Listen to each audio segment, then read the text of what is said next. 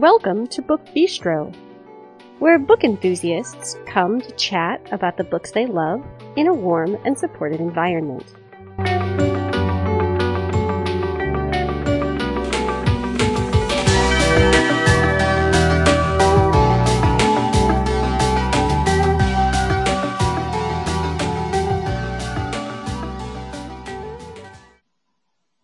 Today is Wednesday, October 14th, 2020. This is Shannon, and I'm here tonight with Kira and Kristen, and we are going to talk about science fiction, which makes me really, really excited because I don't read a lot of sci-fi, but the sci-fi I do read, I really love.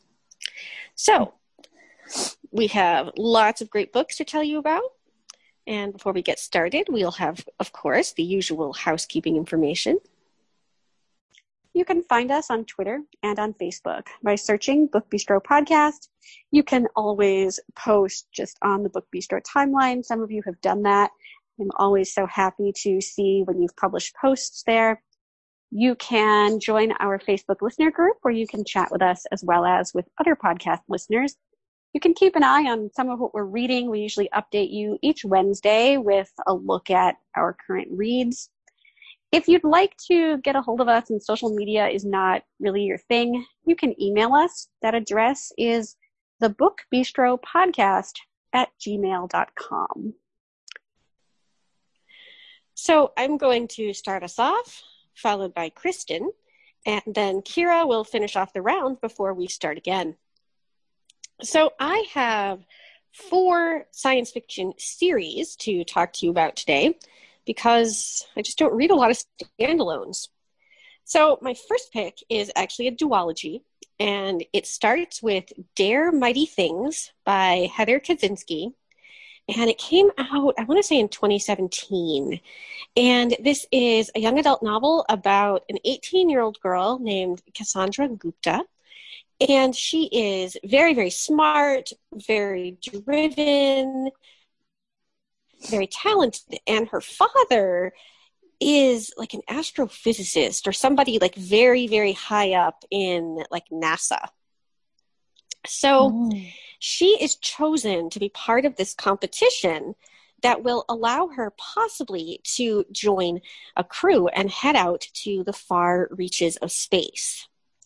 So the first book in the duology, which is Dare Mighty Things, focuses mostly on the competition itself. And so you don't have a ton of time like set in space. Like you have a lot of space simulations and a lot of discussion of what things will be like for the crew in space, but you don't necessarily see like time and space until the second book. So Cassie is part of this contest, which is filled with like basically the best and the brightest the world has to offer. And she's not really sure that she'll be chosen, but she figures, even if she doesn't get chosen, the whole opportunity to actually compete was like really great. So she expects this to be kind of like a cutthroat contest where people are just out for themselves, and she doesn't really expect to make friends, but she actually does form close bonds with several of the other competitors. And so this makes it a little trickier for her once things start getting down to the end and it becomes a choice between her and some of these people that she's actually grown really close to. There is kind of a slow burn romance that kind of trickles throughout the duology. I can't tell you too much about it because it would be sort of spoilery if I did, but this was just so much fun, partly because I really like the whole like people in competitions to do great things. And I just thought it was really cool that they were competing to actually go into space. So this is Dare Mighty Things, and it is the first book in the Dare Mighty Things duology by Heather Kaczynski. That sounds awesome. It was so good. And then the second book gets all like spacey and excellent. Well, that's actually I'm glad you talked about that one first, because my first book is has a little bit of the same feel to it in the whole competition thing. So my first book is The Calculating Stars Lady Astronaut #1, and it is by Mary Robinette Kowal. So this book, it takes place in 1952, and a meteorite strikes the Earth and pretty much obliterates most of the East Coast, including Washington, D.C. So government... Bye, Kira. Gone. Yes, please leave, Kira. You're Washington, D.C. So please leave Washington before the meteorite hits you. Thanks. So, this lady, her name is Elma, and her husband, they are both like these brilliant people. He's a rocket scientist. She is what they call a calculator. She's amazing with numbers. So they actually were very lucky. They were at their mountain cabin when the meteorite hit, and they saw the flash. They thought that maybe somebody had dropped a bomb, but that's not what happened. They eventually got the radio broadcast that it was a meteorite, and they make it back to civilization, I guess, but they have to walk from their cabin to the airfield. They have their own plane. She's a pilot. She was a WASP in the Second World War. She was a WASP, which is a woman pilot that they were couriering planes back and forth. So she didn't do any fighting or anything, but she flew a lot of the fighter jets, taking them to other people. And so she has a pilot's license, so they have their own plane. They make it to the airfield. They get back to civilization. They land at a military base. And people are just like scrambling to figure out, like, what do we do next? Because government has pretty much collapsed.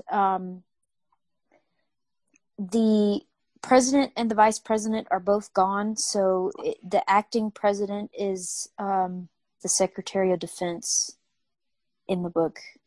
So he's acting president at this point. So, I mean, the whole government structure is just pretty much shot. And so you've got all these military people trying to figure out how to run the government. What they finally realize once her husband, Nathaniel, and her get on the matter is that with the way the meteorite hit, it is going to cause some serious global warming over the next several years. And so they ultimately decide that the best way to go about handling all this is that it is time to colonize space. And so they get to work on this space colonization program. And being in 1952, you still see some of the reluctance to involve Black people. But Elma and her husband are actually taken in by a military couple, and they're a Black couple, but they are, very nice people. They're very high up people in the military. The wife was actually a pilot herself in the World War. She was a WASP as well. And so when they start this colonization project, Elma starts to realize that everybody that they are considering for making the first flight into space are all men. And why aren't women being chosen? Yeah. And she's like, this is not cool. Yeah. And so she starts speaking out, and she starts making a big deal of it. But under all of this, Elma has a lot of anxiety. She's not good at being in front of people, speaking publicly. And so there's a little bit of her overcoming her anxiety. When she gets really anxious, she starts reciting the numbers of pi. Or what a nerd. And so yeah, I love that part though. And Yeah. so if her husband is with her and he notices her anxiety, he starts getting her to do equations or recite prime numbers or something, because it just calms her mind. So you see some of that, overcoming women inequality. She does a lot of fighting to bring colored women into the space program and, giving them a chance to become pilots. Because even though these women were pilots, they're not considered for piloting the spaceship, the rocket that is going to go to the moon. And she really fights hard against that, and she has to deal with a lot of overcoming anxiety and all of that. But it's so amazing. She's definitely a heroine. She's very strong, even though she doesn't always feel that way. She does a lot to bring equality for women. Her husband backs her all the way, even when other men are saying, "Oh, well, we don't need women. Women aren't strong enough to be put into space." All of that. So I loved this so very much. I love that Elma is super smart, and she knows she's smart, and she refuses to let anybody walk all over that. She's sarcastic, but you also get a little bit of that Southern twang in there. She plays the little Southern helpless lady in the face of people, or men especially, that try to put her down. Makes them look like idiots. I love it. So this book was just so amazing. I can't wait to read the rest of the series. So this is The Calculating Stars by Mary Robinette Kowal, and it is Lady Astronaut #1. Go read it right now. Definitely on my list. On my iPad. Yeah. It is so awesome, and the ending is awesome. Oh gosh, love a good ending. It's definitely a cliffhanger, but it's great. Oh, a cliffhanger. Mary Yes. Robinette Kowal is an author, but she's also a narrator. And wow. she narrates Yes, the and she October does a Day great books. job. Oh, does she Oh, I read her don't- own? She does read this. She reads this series, yes. I that's haven't very read the cool. October Day novels, but she does read this series as well, and I love her. She does a great job. Wow, that's She's awesome. like the voice of October Day in my head. Well, we are not going much further in time. I'm going to talk about my first book, The Shape of Water, which takes place during the Cold War. So from the 50s to the Cold War. It seems like a lot of these sci-fi books are centered around military conflicts and politics and stuff like that. So the first book I'm going to talk about is The Shape of Water by Guillermo del Toro, who also did the movie. The book, in my opinion, is probably better than the movie, as most things are, just because you get that extra level of detail.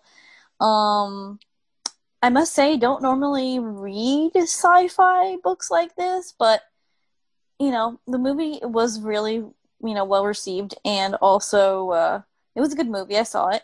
So I figured, you know what? I'm going to read the magic behind the movie. So this is going to be a discussion of the book here. So this book, like I said, takes place in the Cold War era. So the United States military is trying to get all this new technology, and the arms race is going on, and basically anything to outdo the communists. So that brings them to this amphibious creature that they find in the Amazon, who is some form of deity or god worshipped by these people in the Amazon. And the military is wanting to capture this asset and study the properties of the amphibian man. And they want to treat him very much like it's they want to treat him like a science experiment. You know, there's no regard for, yeah, I know. There's no regard for, since he's a god. I know, right? He might have some feelings or emotions or whatever. So enter Alyssa, who is mute. And I know we talk about characters with disabilities sometimes in the podcast and how it is really important to include disabled characters. And I really liked this character because she is strong. She's not, in my opinion, some token like person with a disability just to be added into the story. Her muteness serves an interesting purpose and, paints her as, it's really a story between the outcasts and everyone else. So she's an outcast and she's a janitor. So she's very much invisible. And she tries to be invisible, especially around one of the main characters who is honestly just a big jerk. And yeah, exactly. And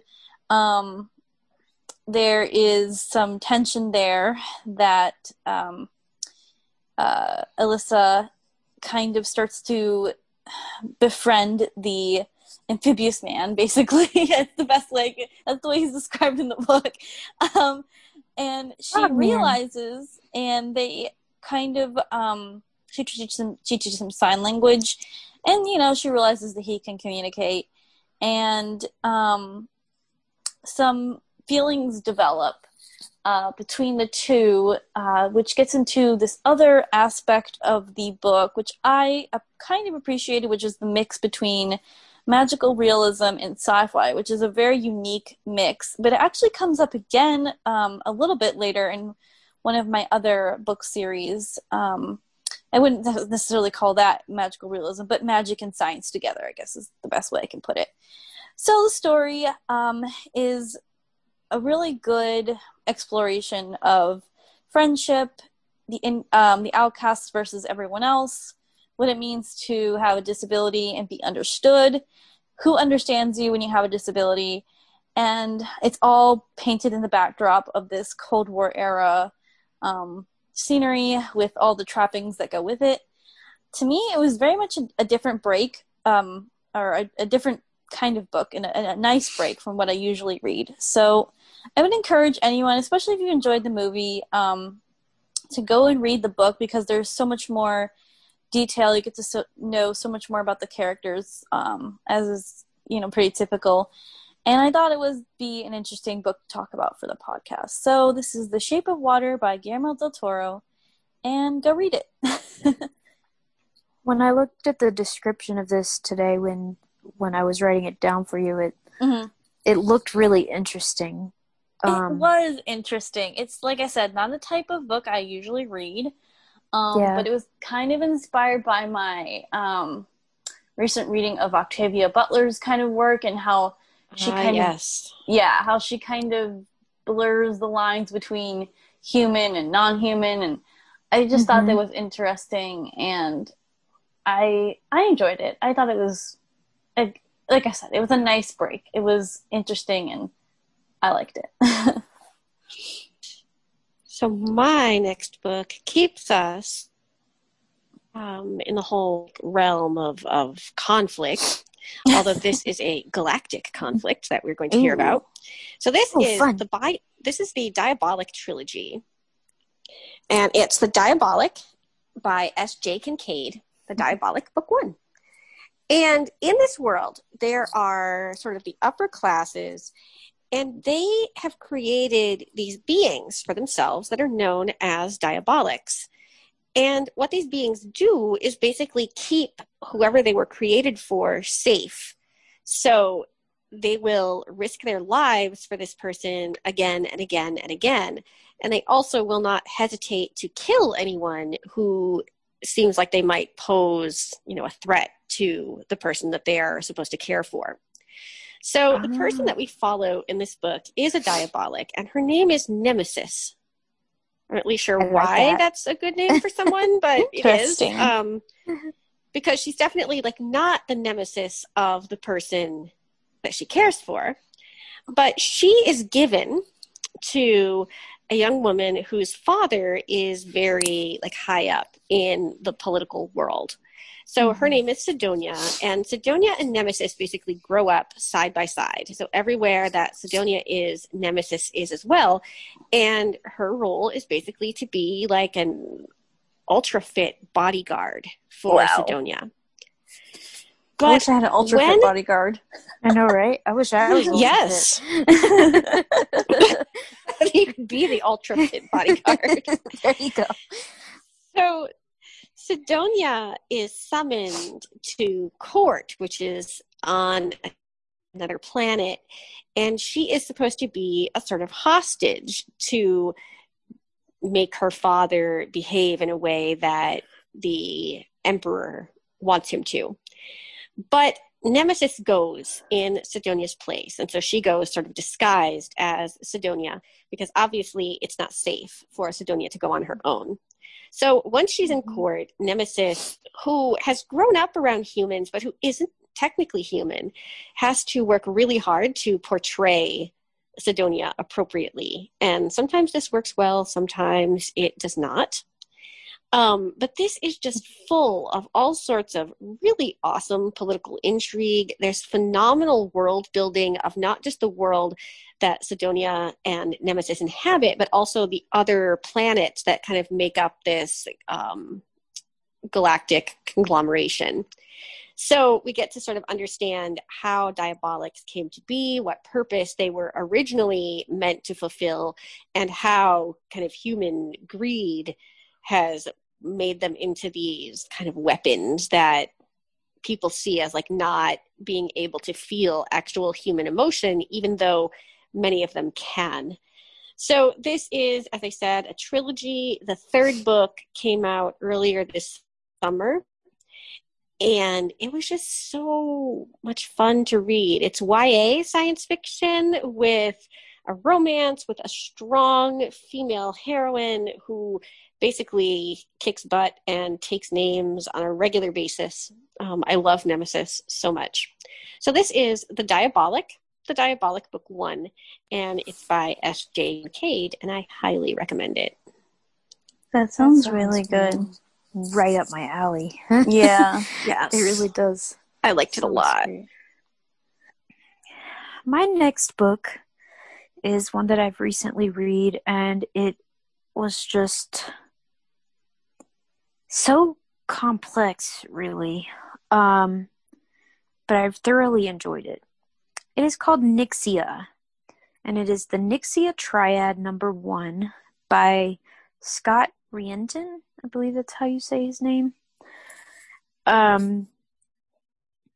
This book is very, very interesting. So this group of young, kind of poor, troubled people are gathered together by this company called Babel.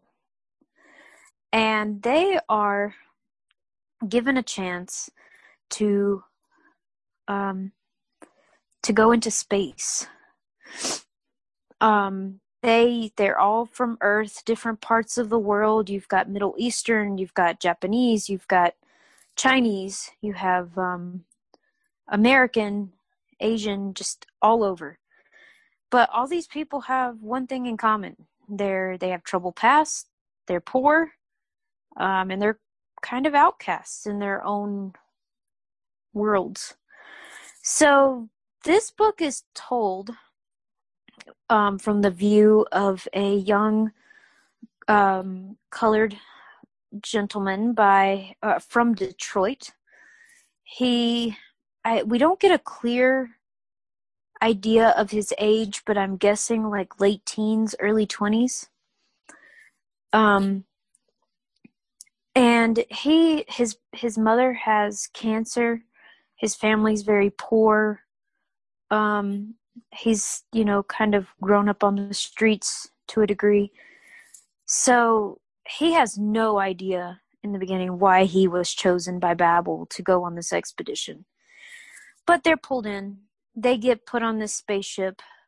But before they actually get to where they're going, there's 10 of them. They all have to go through a competition, which and only 8 of them will actually go to outer space. But what this comes down to is pretty much a survival of the fittest competition. They have to either decide whether they're going to work against each other, work together. There's a lot of fighting. There's a lot of really nasty conflict between some of the group members. It's just all kinds of crazy. And this young man, his name is Emmett, and he has to figure out whether he is going to resort to this wild, inhumane fighter to earn his way to stay up in points and to make it to this planet called Eden, or if he's going to maintain his sense of humanity but also do what it takes to win. Because there's people out there that are fighting really dirty. Really, really dirty.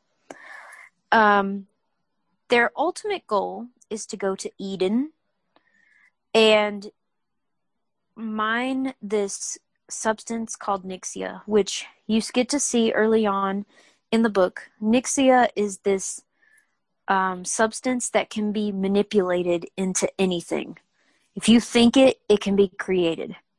So, Nixia can turn into body armor. It can be jewelry. It can be a weapon. Can you eat it?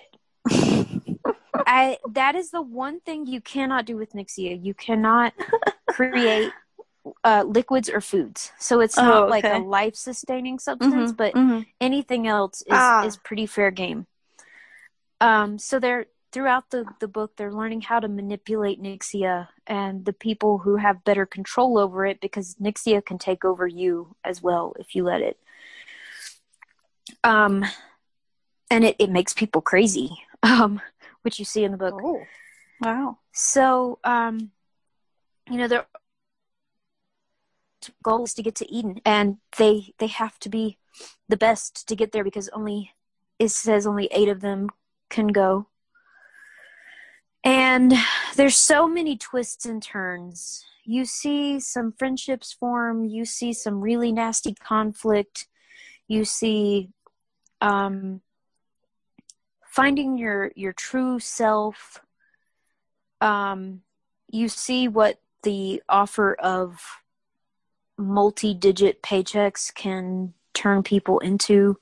Because, these are poor people. But they are offered billions of dollars for life if they make it through to Eden and complete this mission. So, it turns these people into almost savages at points. Yeah. So this was a really great book. I'm looking forward to the next 2 books. There's 3. I'd call it a trilogy, but they call it a triad. So that's what we're going with. I recommend this. It's kind of a dose of reality and sci-fi, because it all takes place on a spaceship. They're going to outer space, but it's really about all these people who just have to learn who they truly are and what they're going to do with what they've been handed. So I highly recommend this book. Once again, this book is called Nixia, the Nixia Triad #1 by Scott Rienton. Wow, that sounds really interesting. I need this. It is so amazing, and it kind of sounds like a sci-fi Hunger Games a little bit. Almost, yes. Yeah. That's exactly what I found. Hunger Games not as interesting, but this is just, I don't know. There's love, there's hate, there's so much, inner. What is that, like personal reflection, and all of that is just so many things wrapped up in one good book. And competition. The competition is just amazing. Well, the next book I'm going to talk about is called Dark Matter. It's by Blake Crouch. And I love this book. Yes, me too. It is like a sci-fi thriller is probably the best way I can describe it. It gets heavy on the physics at some parts. It makes you question who you really are. Mhm. It's a really good book. So the main character, his name is Jason. And he is a college professor, kind of like at not a bad school, but like a mid-tier school. And he lives a very quiet life with his wife and son, Charlie. And he's happy with his life, and he's content to live his life quietly, teaching, I think it's the basics of quantum physics at an undergraduate level. And his wife, sorry, I should mention the book takes place in Chicago. And his wife was going to be a very big time artist, and she had her own art gallery, and she had just booked her first like solo gallery in New York when her and Jason met, and kind of life happened, and so they both made sacrifices, and now they live a quiet life in a Chicago neighborhood. That is until one day, one of Jason's former college roommates gets a very big prize for a discovery in neuroscience. And, you know, Jason's reflecting on his life, and he's really happy. You know, all he needs is his wife and his son, and he's got that.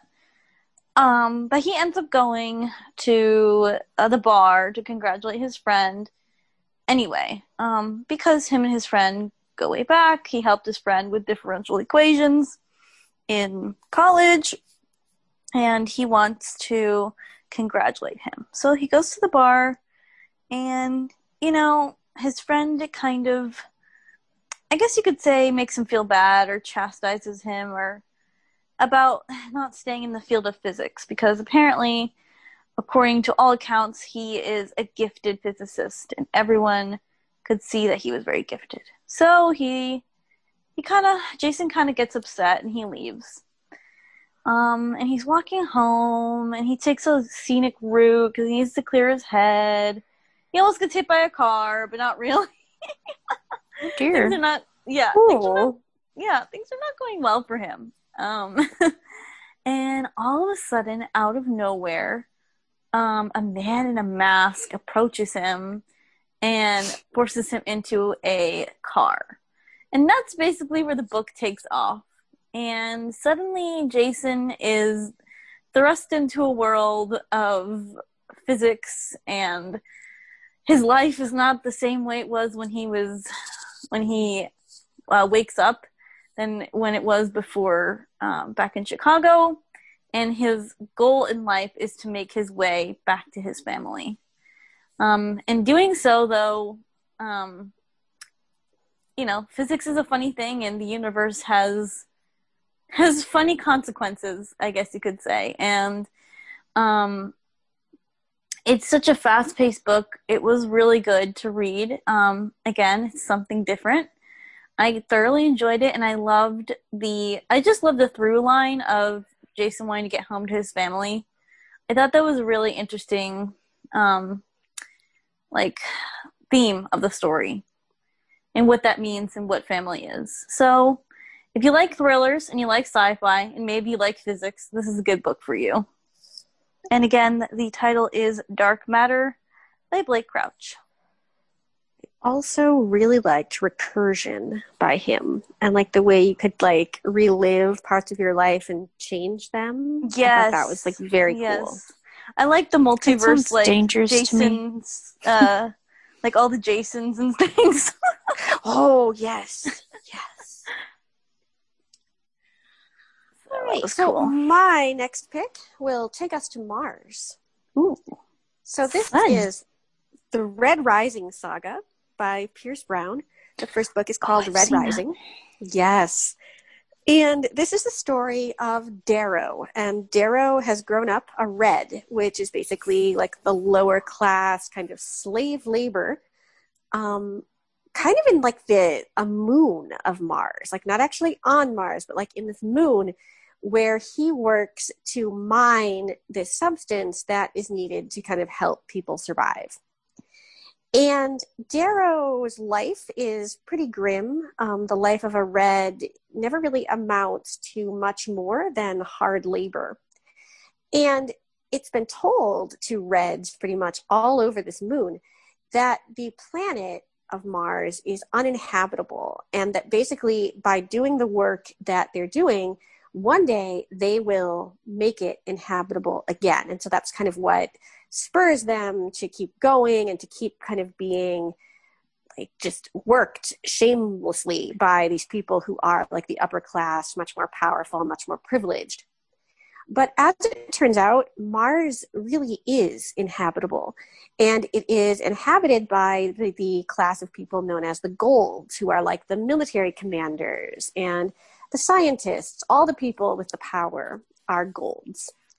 And when Darrow learns the truth, he becomes really enraged because his wife had suspected this for quite a long time and was actually killed. And it's not a spoiler because she dies like really early on in the book. So his wife is killed for basically trying to get people to revolt against the Golds. So now Darrow is bent on revenge. And through a very, very interesting scientific procedure, he is able to go undercover as a Gold. And so for all intents and purposes, he becomes a Gold with like the physical abilities, the mental abilities, any kind of supernatural power that a Gold may or may not have. All of these things now belong to Darrow, even though he was born a Red. And if anyone learns the truth, like this will be very, very, very bad, because obviously if gold can be manufactured, then their sort of seat of power is in danger. So Darrow joins this like military academy, and he makes up a backstory for himself about who he is and who his family is, and he is determined to bring the Golds down from the inside. But other people have agendas too, and some of these agendas will kind of coexist with Darrow's, and some of them will not. So this is kind of dark and brutal in places. It's classified as YA, but if you have a teen who is a little bit more like on the sensitive side, who doesn't deal with tough stuff really well, I'm guessing this might not be the best book for a more sensitive, like soft-hearted teen. But I loved it so much because I'm kind of dark and twisted. And this was just such a remarkable book. It was originally pitched as a trilogy. When the trilogy ended, he kept on writing this story, taking our characters into the future. So it's just really, really incredible. It starts with Red Rising, and it's the Red Rising Saga, Book 1 by Pierce Brown, and I highly, highly recommend it. This is another one that I feel like is kind of like the Hunger Games meets maybe like Red Queen, but set in space. Wow, that sounds really cool. Another book that I was eyeing for this podcast, but then I was like, oh, somebody else is probably going to do this. Yes, I read it like back in like 2017, and it was just so good. Goodreads has recommended this book to me several times, and I don't know why I haven't picked it up yet, but I have definitely seen it. Okay, my next book is one that I loved so very much. It is called Behind the Throne, The Andronin War, Book 1 by K.B. Wagers. This book is just all about the female power, and I love it. Yes. Halamy Mercedes Jaya Bristol. Wow, what a name. Is a gun. Yes, I know. But isn't it so pretty? I love that name, though. Yeah. It's pretty, but it's a mouthful. I love her first name because it's not Haley, it's Halamy. I love that. Hailimi. So she is a gun runner.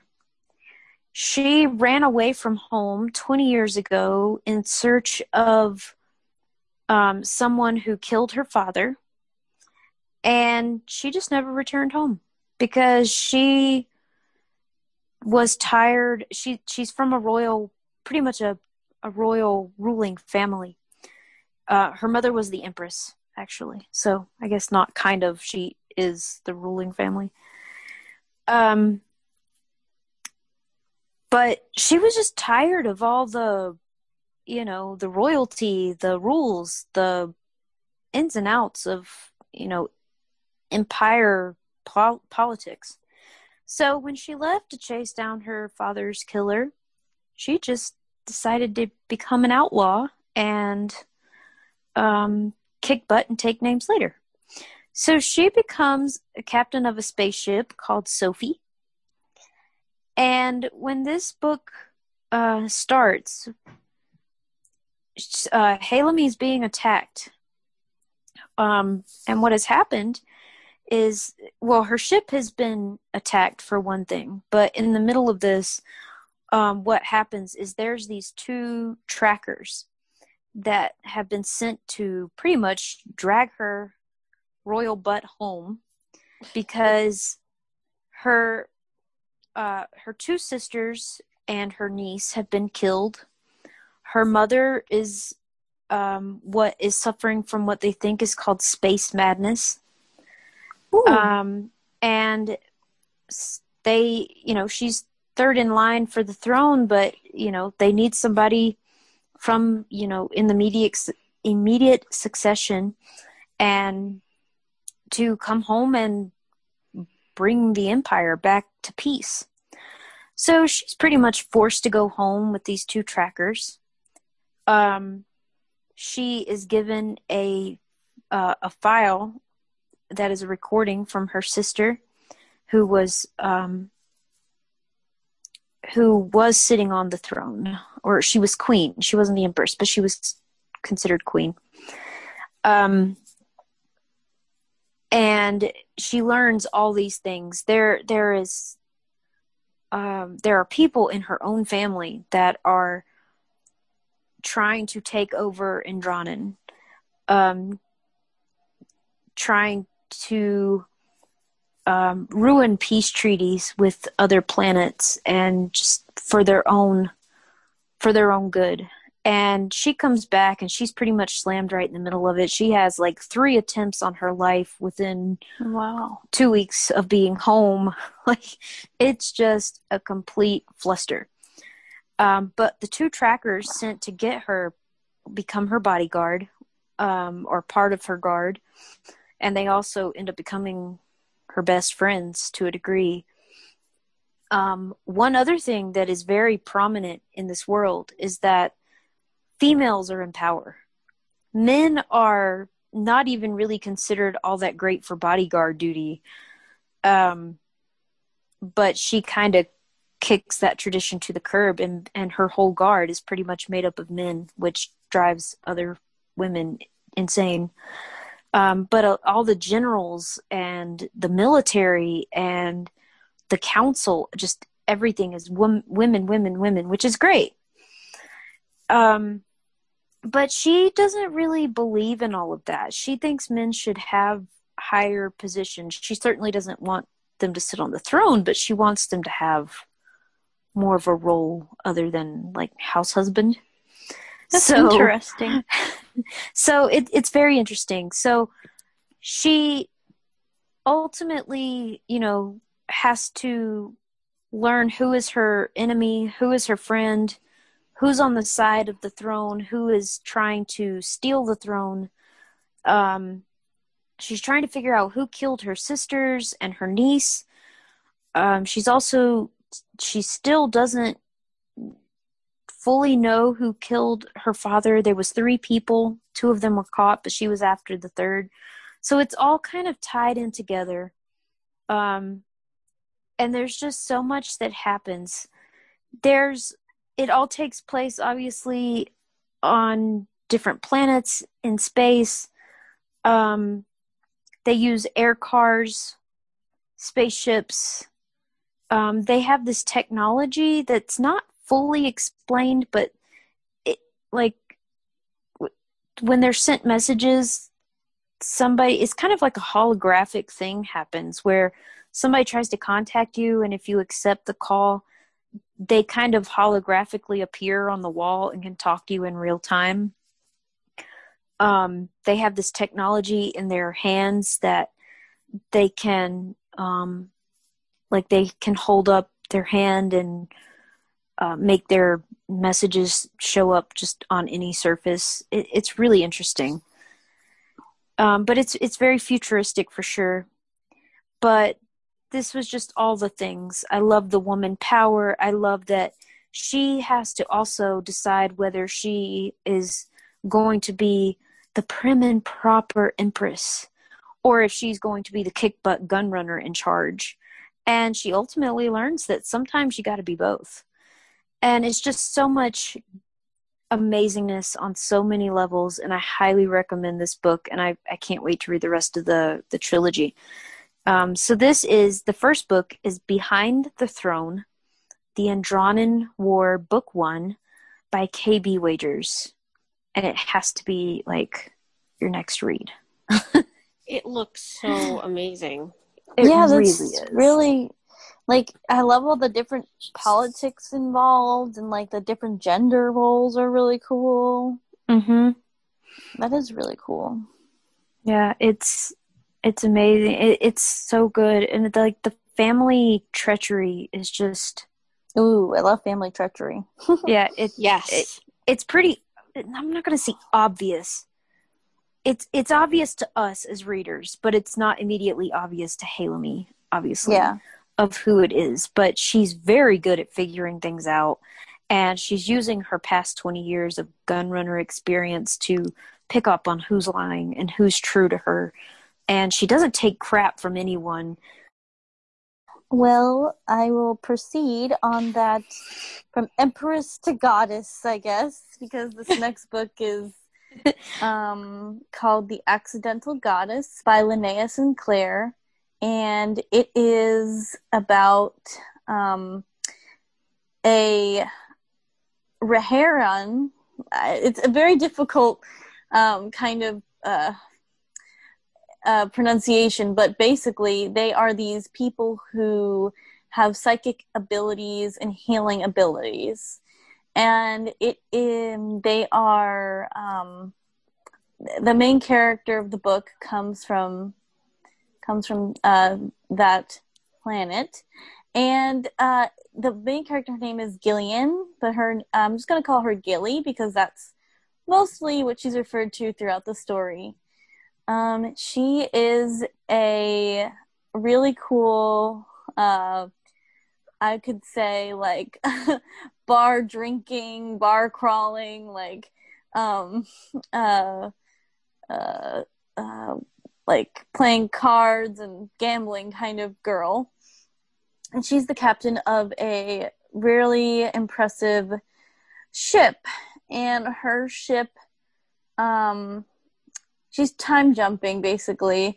And her ship goes out of commission for a very long time.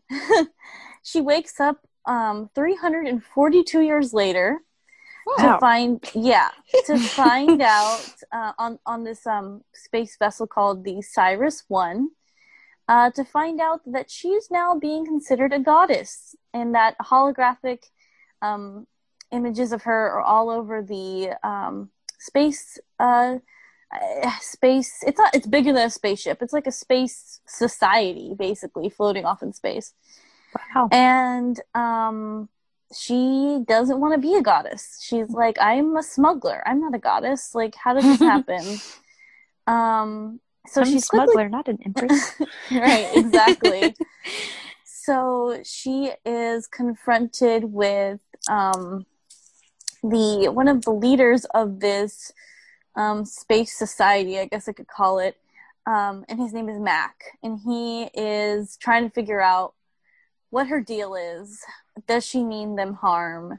So Mac is the leader of Cyrus 1, and he's the youngest leader appointed to his station. And there's just so much culture in this book. There's so much richness to the story that it's just, sometimes it is kind of confusing because you're basically thrust into this world and you're reading all about the intersection of science and magic. And there are like diverse people on the ship, and there's many different religions and many different types of dress.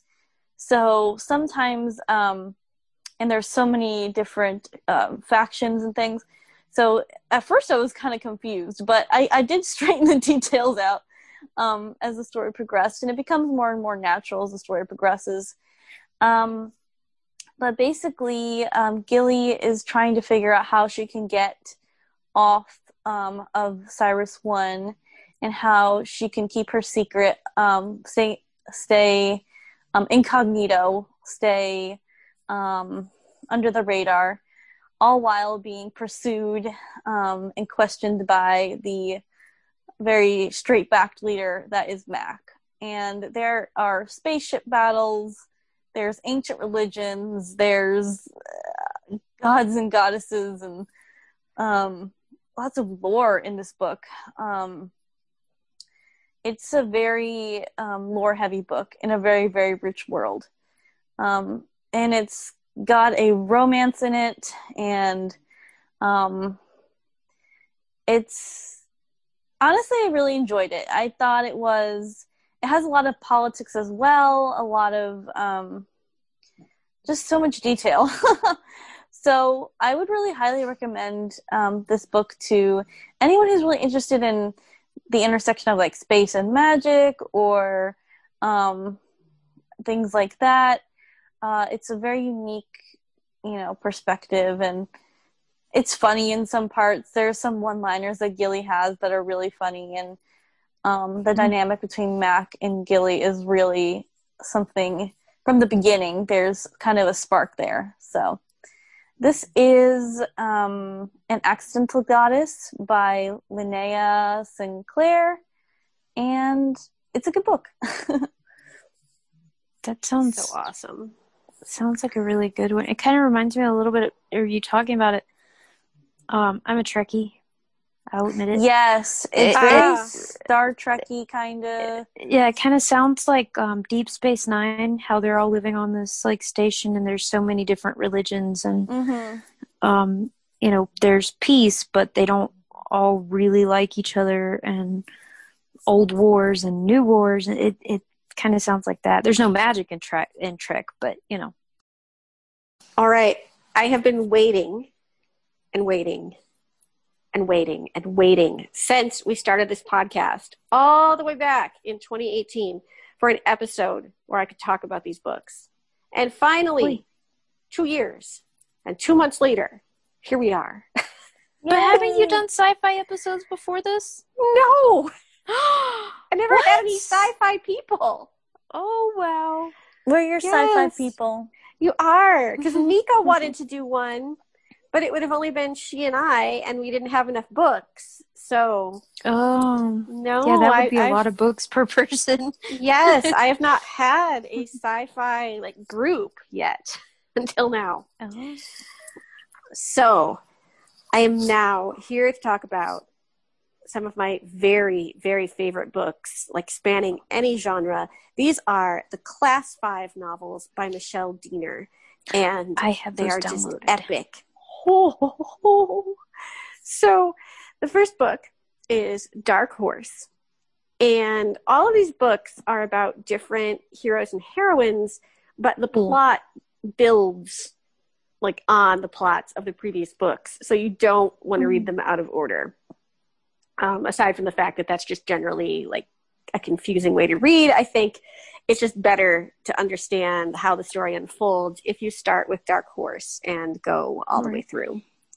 So Dark Horse is the story of Rose Mackenzie, and she was kidnapped months before our story begins. She was kidnapped from Earth and taken into space, and she has no idea why. She doesn't understand what they plan to do with her, or Like, was it just sort of a random thing? Was it a bigger plot? She has no idea. And she's been living for a while in the hold of this spaceship. And no one really talks to her. No one's very interested in getting to know her as a person. She's just sort of viewed as like an alien life form, and they don't really deal with her a lot.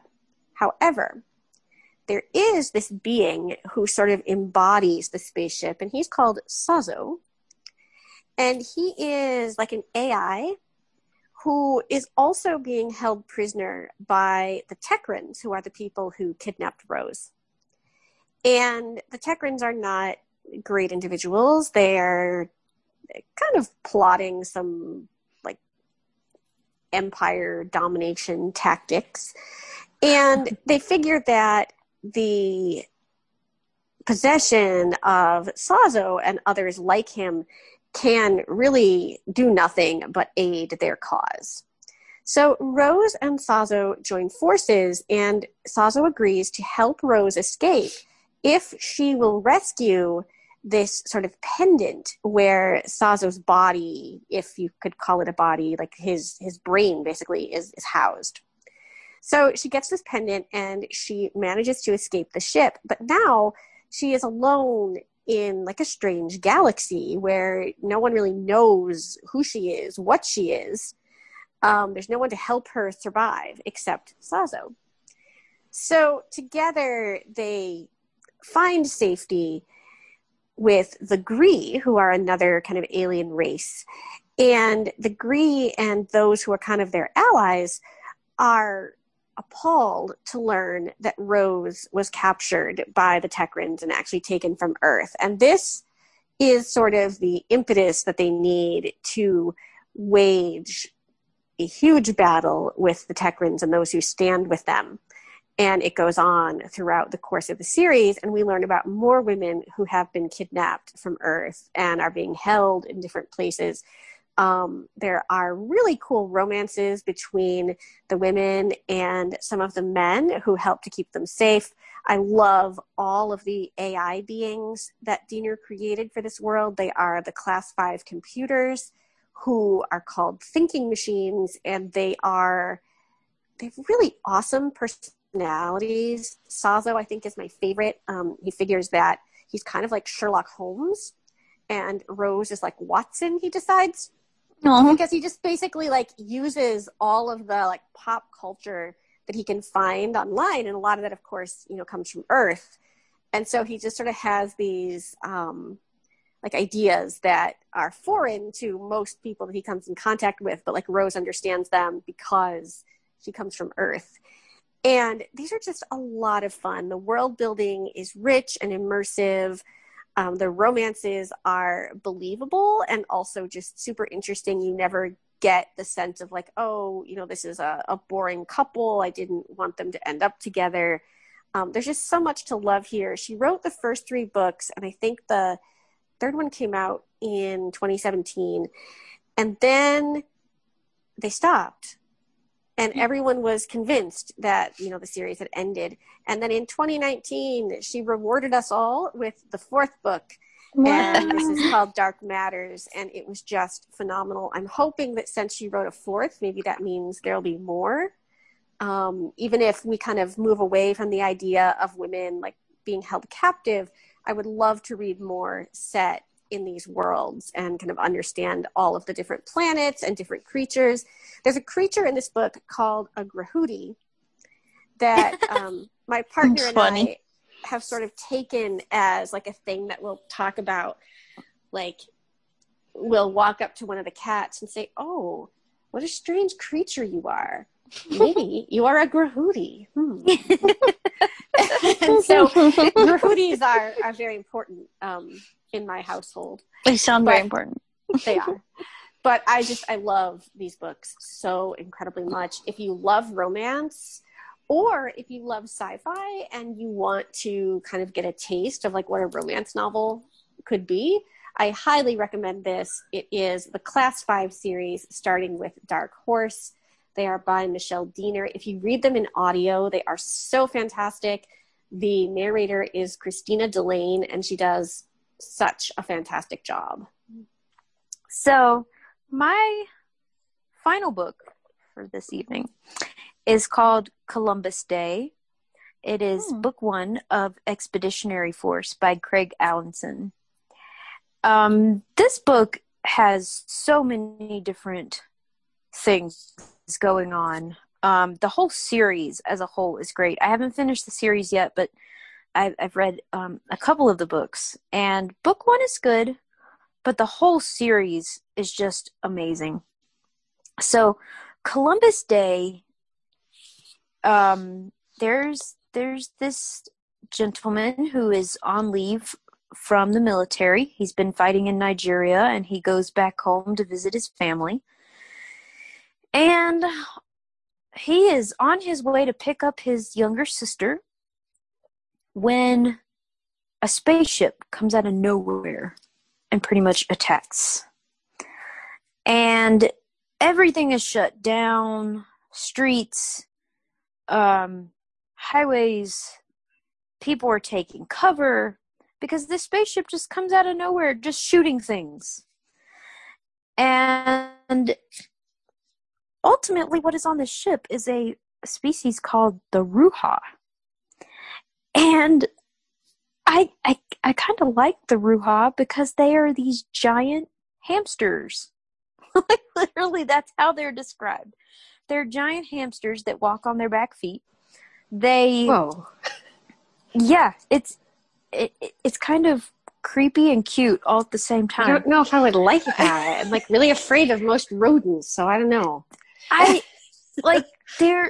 The guy describes them as cute but militant. It's very interesting. Oh my. So militant hamsters. Yes, pretty much. But it's not like, I mean, it's obviously far-fetched because it's a hamster-looking being, but it's also in like a realistic reality. I mean, this happens in I want to say it happens in Maine. But so the spaceship comes out of nowhere, shooting people. It's the Ruha, but they're not even enemies of the humans. Like they are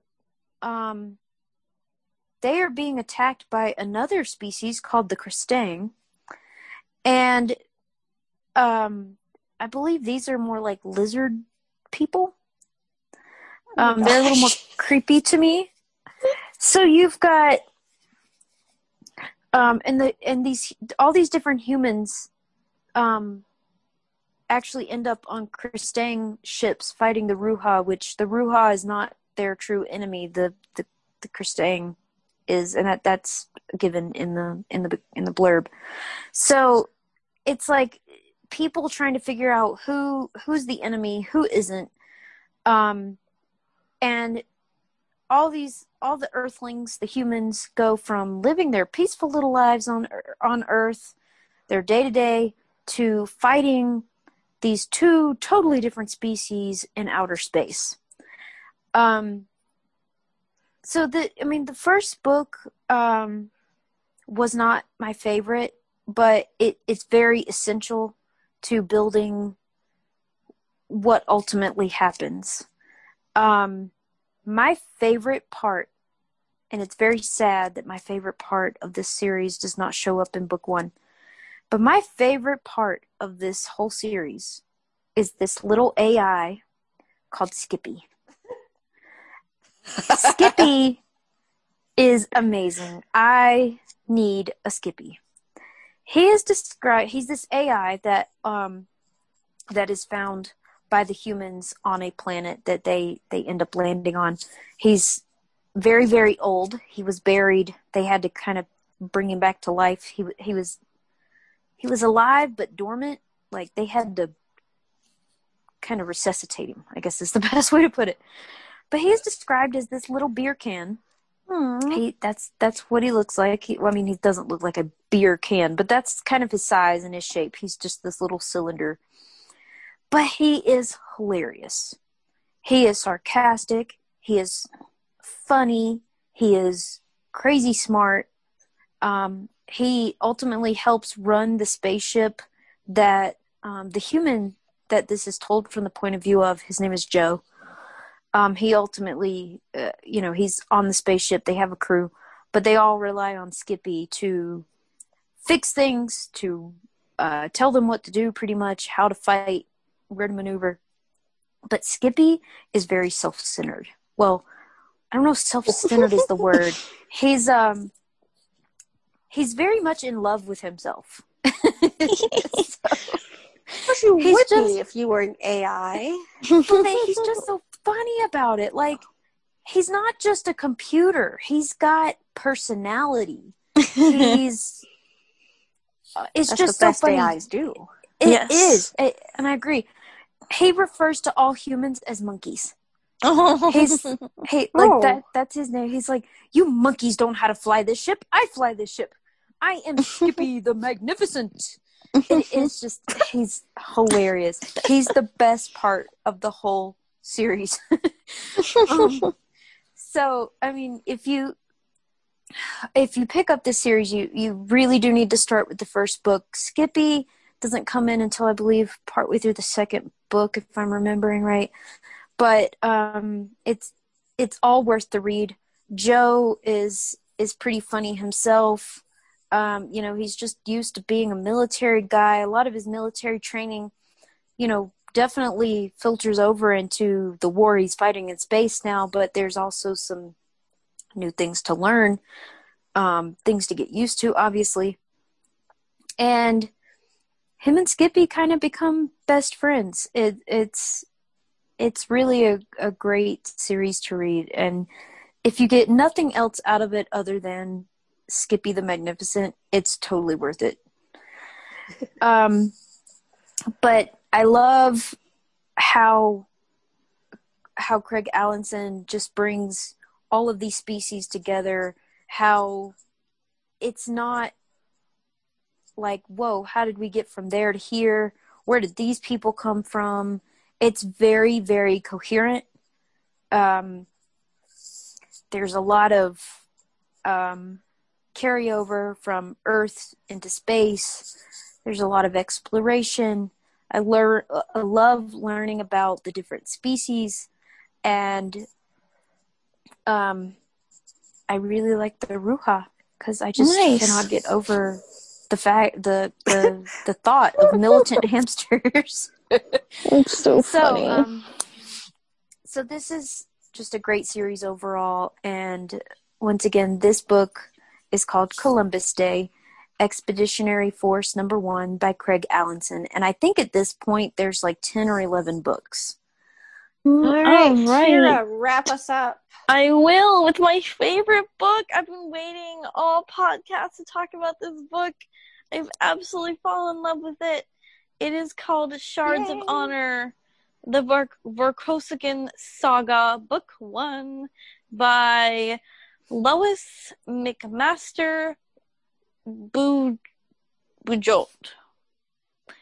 And, oh gosh, okay, what can I even say about this book? Like, it's just, okay, so the main character is Captain Cordelia Naismith, and she is a surveyor. And her crew are on a planet surveying the landscape, collecting samples, basically doing research. So she's very nerdy, and she knows a lot about different types of creatures, like the different types of creatures that exist on all these planets, like some flying jellyfish, and some like mushroom-like four-legged animals, and basically surveying the land and getting the lay of the land for her home planet of Beta. And she receives a distress signal from her crew, and her guy who is in charge of like collecting samples for plants. I want to call him a botanist, but that's Botanist. not technically. Yeah, Yes, botanist. Yeah. So he is collecting samples, and they're up on this huge ridge, and she's getting distress calls. So they go back to the aircraft, and they've been ambushed by these Barden Barden means like people from a different planet.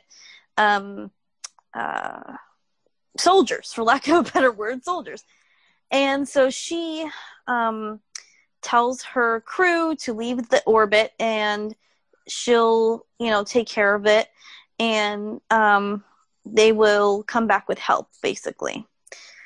But unfortunately, the ambush takes the lives of one of her close friends and leaves another friend severely wounded. He is having seizures and all sorts of yuckiness. He's basically become like a human vegetable. He's not dead, but he's not getting up and tap dancing anytime soon. So He's not really alive.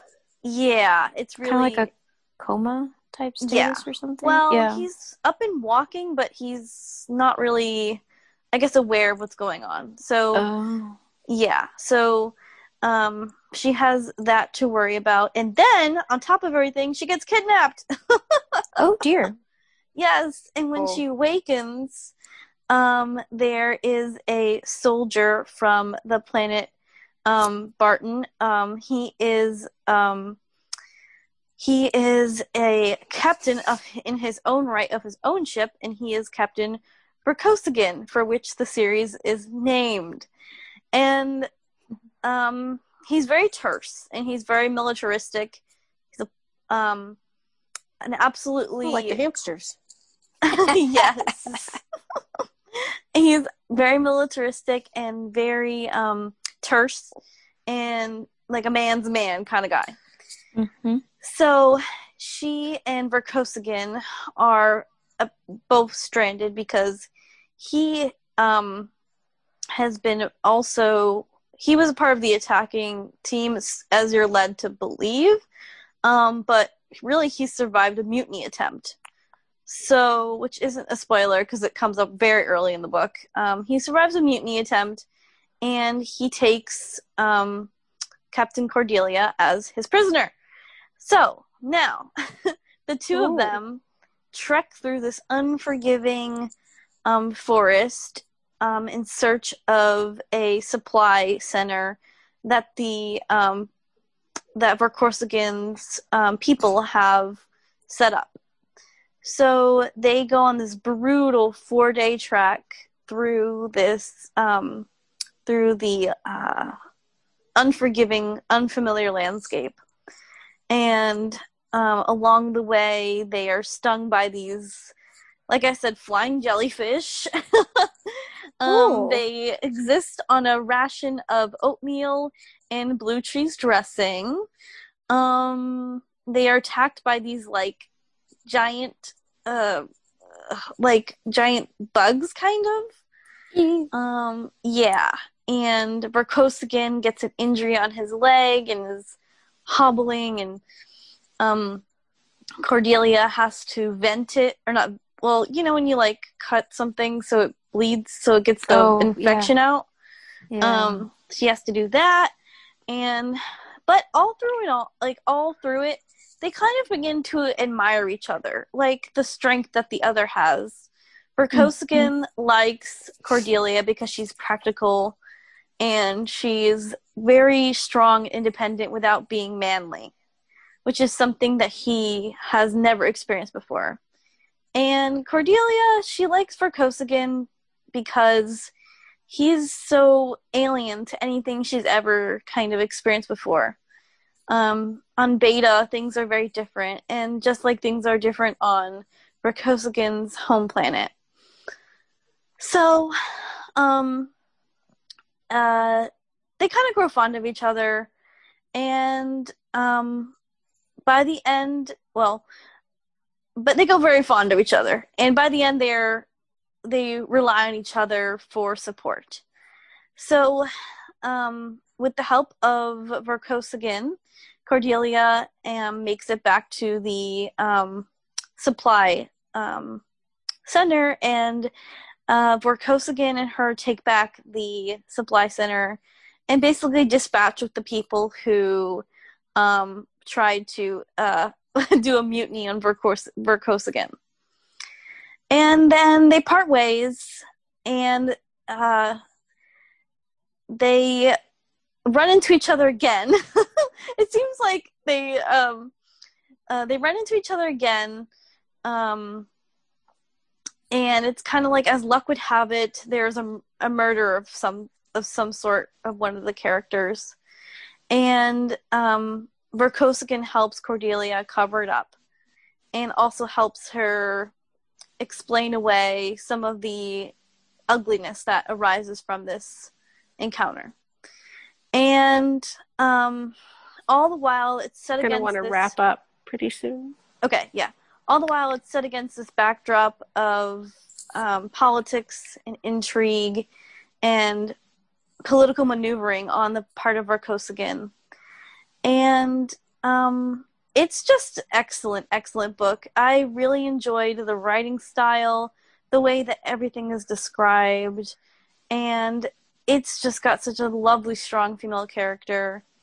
And anyone who's interested in a good, equal romance, where both parties help each other and support each other, then this is a really, really good choice.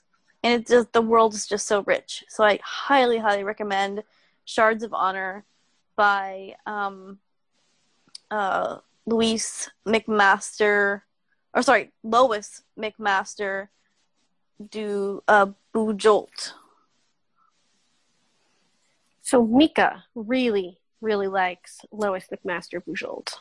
I have never read her, but Mika loves her a lot. Out of all the books I talked about this week, or this podcast, that was my favorite one. She's mentioned as an author that it, like, if people are a fan of hers, then they will like Behind the Throne. She's one of the authors mentioned that. Oh, in the synopsis, that fans of so and so, and then she's one of those. So speaking of Mika, I have to give a quick shout out because she was unable to join us for this episode, but she asked I please recommend on her behalf the Wayfarer series by Becky Chambers, which begins with A Long Way to a Small Angry Planet. Ooh, I cannot talk about this because I don't know anything about it, but that as her contribution to the sci-fi episode, even though she isn't here. So there's that. You have 12 books from us. Bonus and book. One from Mika. Indeed. So that brings us to the end of our dive into science fiction. Thank you to Kristen and Kira for coming up with enough books to make this episode possible. Thanks, as always, goes out to Christine for all of her phenomenal editing. And thank you so much to each and every one of you who joins us as we talk about all the fabulous books we love.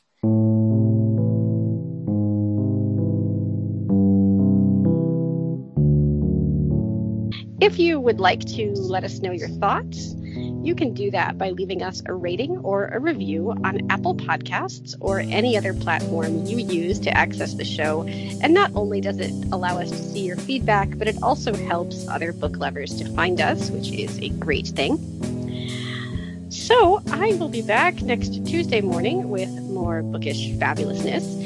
And some number of us will be back on Friday with more discussion of great books. Take care, everybody.